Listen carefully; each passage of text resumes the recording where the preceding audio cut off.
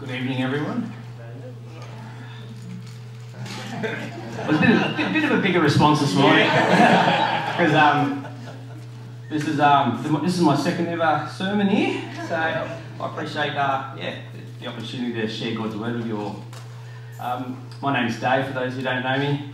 I'm married to Elise, who's at home with our 3 daughters, and I love playing guitar and surfing. That's a little bit about me.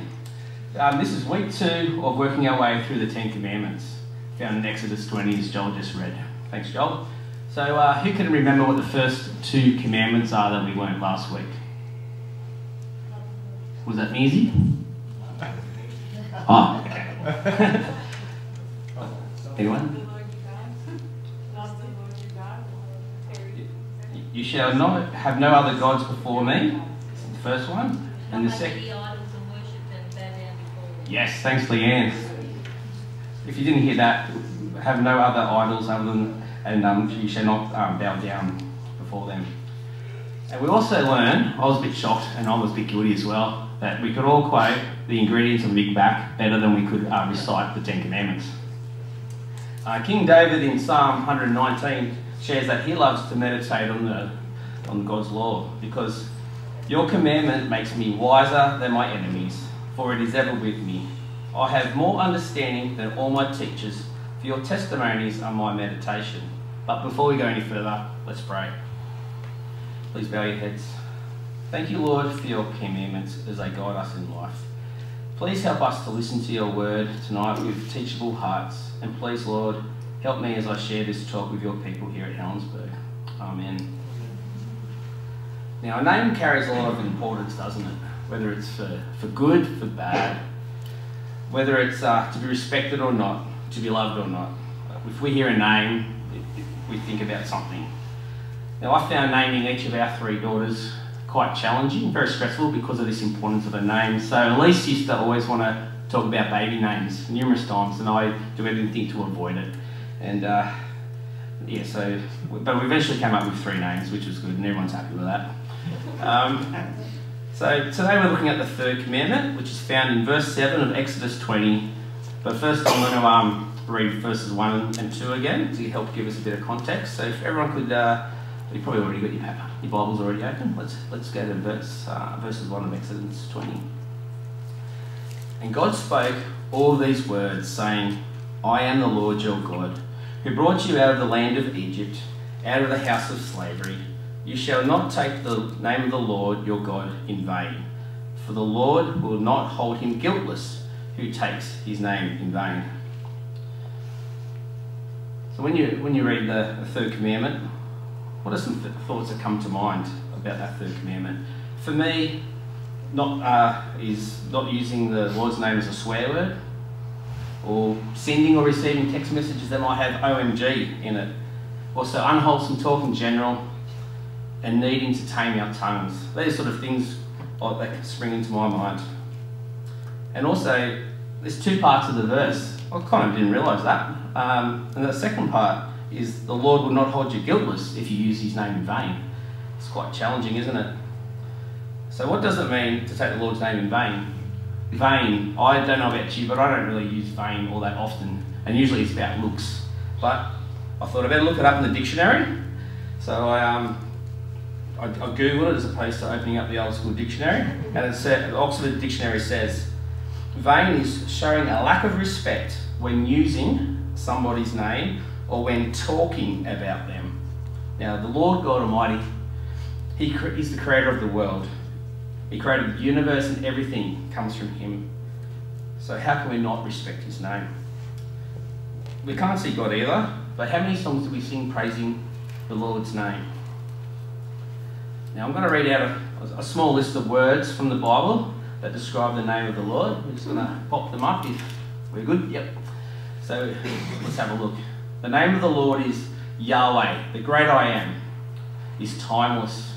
He's holy. He's good. The name of the Lord saves. He's majestic. He's a strong tower and a safe place. And on the next slide, the name of Jesus is powerful. It's the name above all names. At the name of Jesus, every knee shall bow.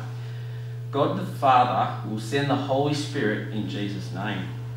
Demons fear the name of Jesus. So, how can the name of the Lord be used in vain then? As vain's not being respected, as I said before. So I've broken it down in 3 areas. We've got profanities, swearing. Secondly, we can use it with empty words. And thirdly, is giving an oath or swearing on the Lord's name.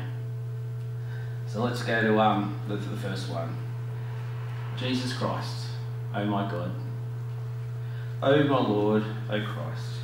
These are names we use in prayer, but they've been vulgarly twisted into curses. We hear them in movies, in text messages, in songs, our friends. Occasionally we might even say the Lord's name in vain. But are you offended when you hear the Lord's name in vain, when it's used this way? What do we do then? It's really easy, just stop. But at the same time, that's really hard too. So if these things are causing our thoughts to be using the Lord's name in vain, like the shows and our friends and the songs and that, we basically need these things to stop. We need to get away from these things that are influencing our thoughts. There's a cost to being a disciple, and sometimes it's missing out on things, isn't it? But the overall reward is life in heaven and a life following Jesus. The cost for this is that we choose not to be entertained by something that disrespects the Lord. Now, Elise and I, we have 3 small children, and they love listening to music, and one of their favourite songs is Adele. Oh, one of their favourite singers is Adele. And Adele, she has a song called Oh My God, which our 7-year-old, when she hears the piano intro, she straight away goes, "Daddy, can we change the song, please?" And that's just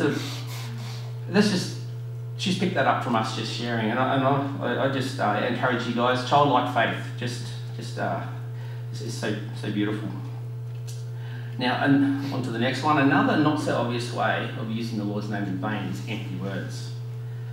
I know I've been guilty of this in the past, but so many times someone shares something with us and we say, "I'll pray for you," but then we don't. I reckon if we say that again to someone, let's stop. Let's pray with them right there and then. Imagine how powerful that moment would be, whether they know the Lord or not. It just gives that problem back to God. And secondly, we can use Bible verses to manipulate others. I don't know about you, but I'm sure when you're a kid and you're having a bit of a conflict with your parents, and you say, "Mum and Dad, parents should not incite their kids to be angry," or maybe your parents say, "Come on, respect your parents, clean up your room," or something like that. If we're using scripture in the heat of the moment, that's another way we can stumble in this area. Another one there is, like, if you're a church leader, or you might be a Sunday school teacher or things like that. If you're using scripture to misquote in your teaching, so you get people to do things that you don't want to do, that's also not respecting God's word. So in Matthew 15:8, Jesus says this. It comes from Isaiah. "These people honour me with their lips, but their hearts are far from me. They worship me in vain. Their teachings are merely human rules." Then there are those who give false visions and false prophecy to others. They might say that God told me to say to you, or I had a vision, a dream from God, but they haven't. So in Jeremiah 23, "Indeed, I'm against those who prophesy false dreams, declares the Lord. They tell them and lead my people astray with their reckless lies, yet I did not send or appoint them. They did not benefit these people in the least, declares the Lord." Now, I spent quite a bit of time preparing this talk over a couple of months, and and then last night the penny dropped, and I think it was from God. I heard the word respect, and it came to me. I thought, hey, I think that's from God. And then this morning, love the Lord your God with all your heart, soul, and mind, and strength. Jesus said that. It's one of the greatest commandments. But I can't say to you, yes, that was Jesus, that was God who told me that. So sometimes we might have a word for someone else, but we need to firstly test it against the Bible to make sure what you're going to say is right. And secondly, is you need to share it in a way with someone that says it's not 100% from God. You say, I've had this word from you, can I please share it? And let's talk about it. And then you say to them, please pray over it, read the Bible, go and talk to an older Christian and check it out for yourself. So, and then lastly, does anyone feel uncomfortable when people, especially other Christians, mock Christians? They might mock the church, things we do, or make fun of people praising God. Now, the church is the bride of Christ. When people mock the church, what are they doing? They're disrespecting the Lord. So in Ephesians 4:29, let no corrupting talk come out of your mouths, but only such is good for building up as fits the occasion, that it may give grace to those who hear. Love and respect the Lord. There are other situations where we can use empty words as well, especially when we're representing Jesus in public to non-believers. So let's be careful. We could be at school or uni and someone's making a joke about a Christian, we can join in. That's like, let's make a stand for God in those times. The third area, and the last area that I wish to cover, is making an oath or swearing on the Lord's name. A bit unusual this day and age, or it is for me, but maybe you're saying, no, you're trying to say that this promise to someone is real, and you might swear on the Lord's name. That's one way, I guess. But it's quite straightforward, so I'm just going to go straight to the Bible here. Leviticus 19 and then Matthew 5:34. You shall not swear by my name falsely, or so profane the name of your God. I am the Lord. Jesus says, but I say to you, do not take an oath at all. Let what you say simply be yes or no. Anything more than this comes from evil. It's all about respecting the Lord, isn't it? So I'm going to quick pop quiz. Who can remember the 3 ways of using the Lord's name in vain? Profanity. Yep, perfect. Empty words. Empty words, perfect. And there's one more, the one I said about 10 seconds ago. Oaths. Yep, swearing on the Lord's name. I'm sure someone said that. Yeah. Yep. Okay, so it's all, as I just said, it's all about loving and respecting the Lord's name. If we have that as the guide for life, I'm sure it's going to stop us from stumbling too much. So the second part of the verse, for the Lord will not hold him guiltless who takes his name in vain. It's quite some funny wording there, in my opinion. But it basically means if you take the Lord's name in vain, he will find you guilty. Guilty of what? Sin. This is serious, as you know, because the wages of sin are death.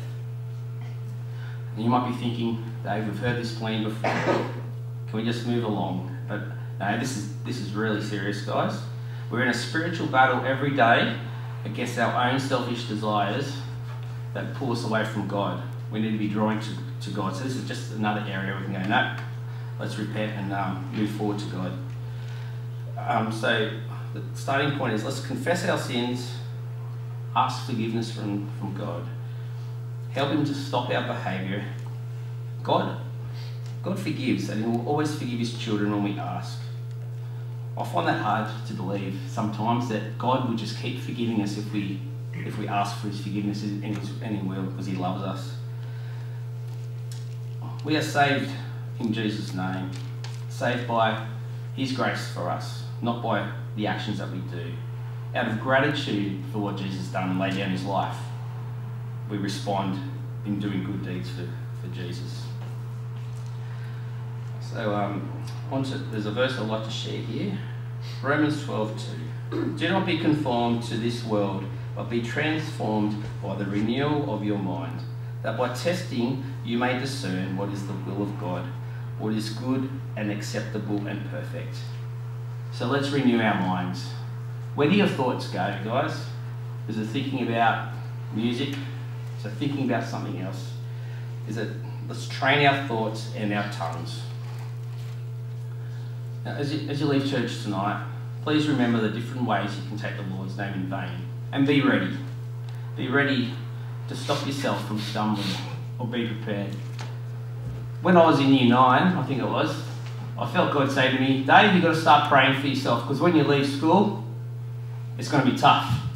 And sure it was. And I started praying for myself. So guys, pray for yourself, like especially you young guys, that you will continue the good work and the good walk in following Jesus. So maybe there might be things like, hey, I've got to stop listening to these songs, you know, not just songs with swear words, but songs that, you know, profane the name of the Lord. And texting, there's so many times you can use little, I don't even know what they're called, initials like OMG. Let's stop that. Or maybe it's a tough one. Someone's shared with you. Let's pray for that person straight away rather than just walking away and not.